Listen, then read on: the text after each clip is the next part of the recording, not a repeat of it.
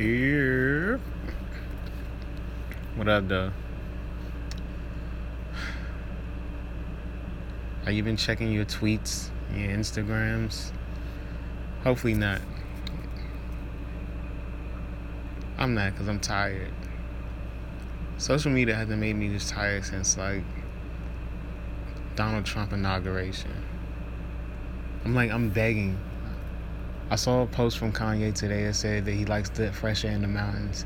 I hope this doesn't start off as a snowball effect and you just start randomly shouting shit from the mountain that don't make sense for like the third week in a row.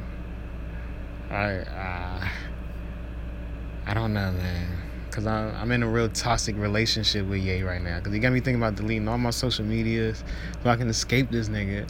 And not because of what he's saying. Because what he's saying, it probably do make sense in his head.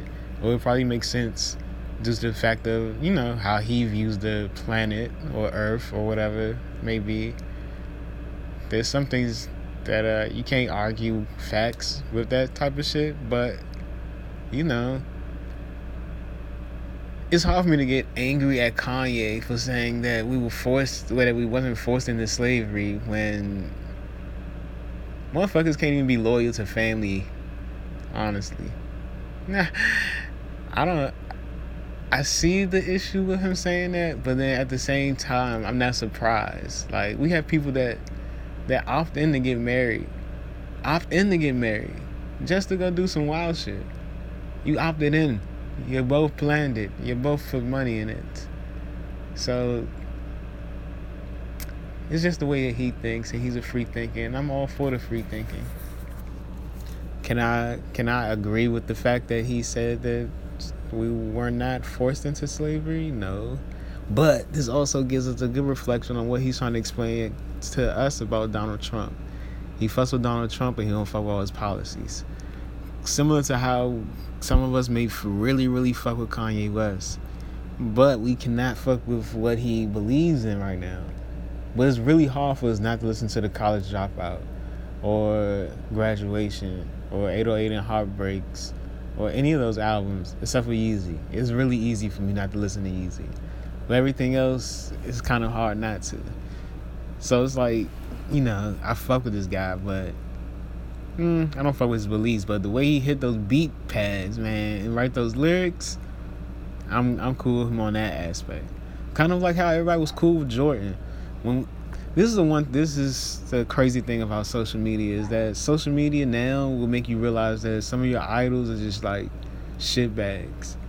Like if Jordan had an Instagram or a Twitter back in the day, and he would talk about betting and slapping his wife and shit like that, like, man, we would think Jordan was terrible. We wouldn't even label him a GOAT or the greatest or anything.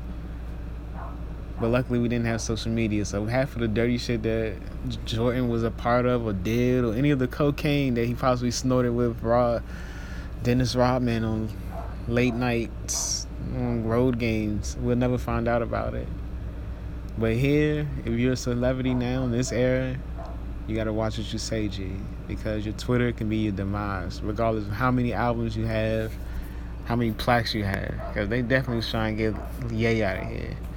And I wasn't trying to get him out of here. I understand if he followed Trump. I have some Trump supporters on my Facebook. Actually, I only have one, but I still managed to be okay with him, even though I talk shit about him when I'm not online.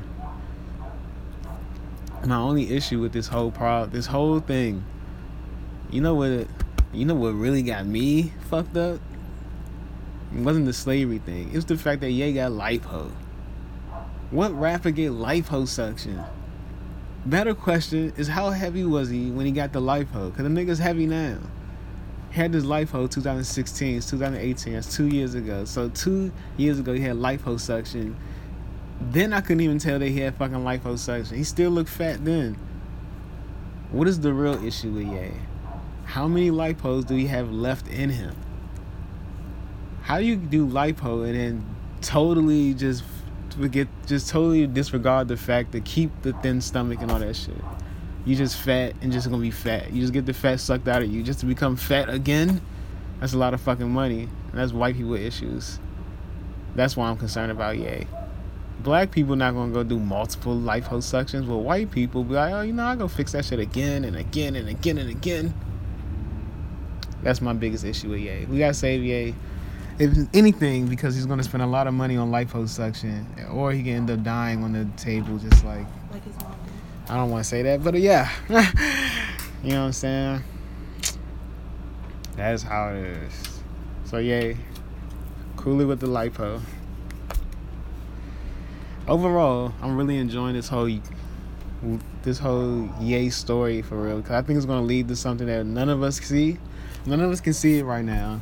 It's kind of like all those memes that y'all make with Will Smith's face until Will Smith actually got on Instagram, when they tell you, like, speak it into existence, or a lot of people going to doubt your dreams and not going to understand it when you say it out loud. But you just got to push forward. And so I have to use the same standards that we use amongst each other with Ye. So granted, he's saying some real dumb shit. A lot of y'all say some real dumb shit too on a daily basis. A lot of y'all don't even read the stories that y'all share on Facebook, which is very disheartening. So I'm gonna give Ye a chance.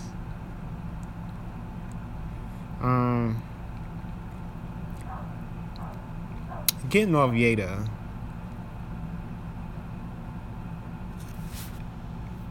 This could just be me being picky, but I like to spend my time like most millennials, judging if I like what other people are doing in their spare time.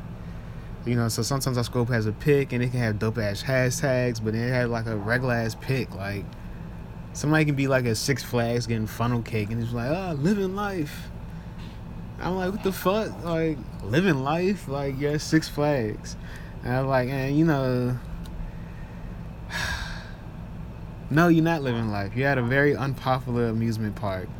And I gotta catch myself sometimes because I just don't know what could be like their personal situation. She might not have had the opportunity to run for her life, in the annual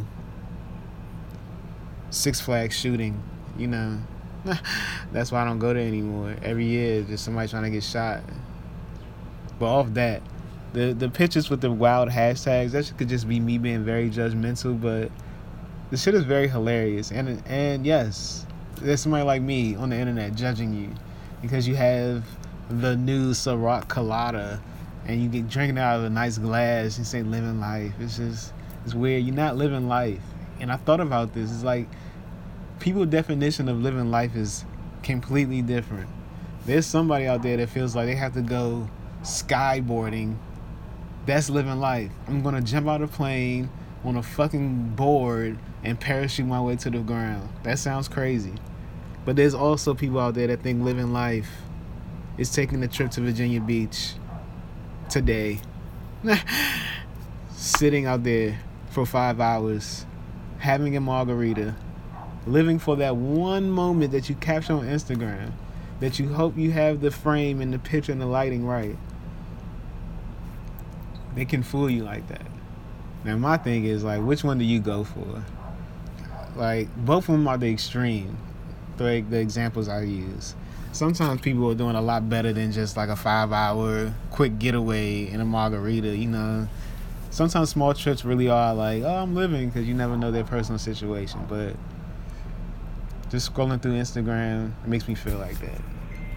So, to bring this full circle, what I've learned over the fucking week is that I need a fucking break from social media, because I'm following Kanye around. I'm judging people on whether they live in life or not knowing how strenuous their life could be. You know what I'm saying?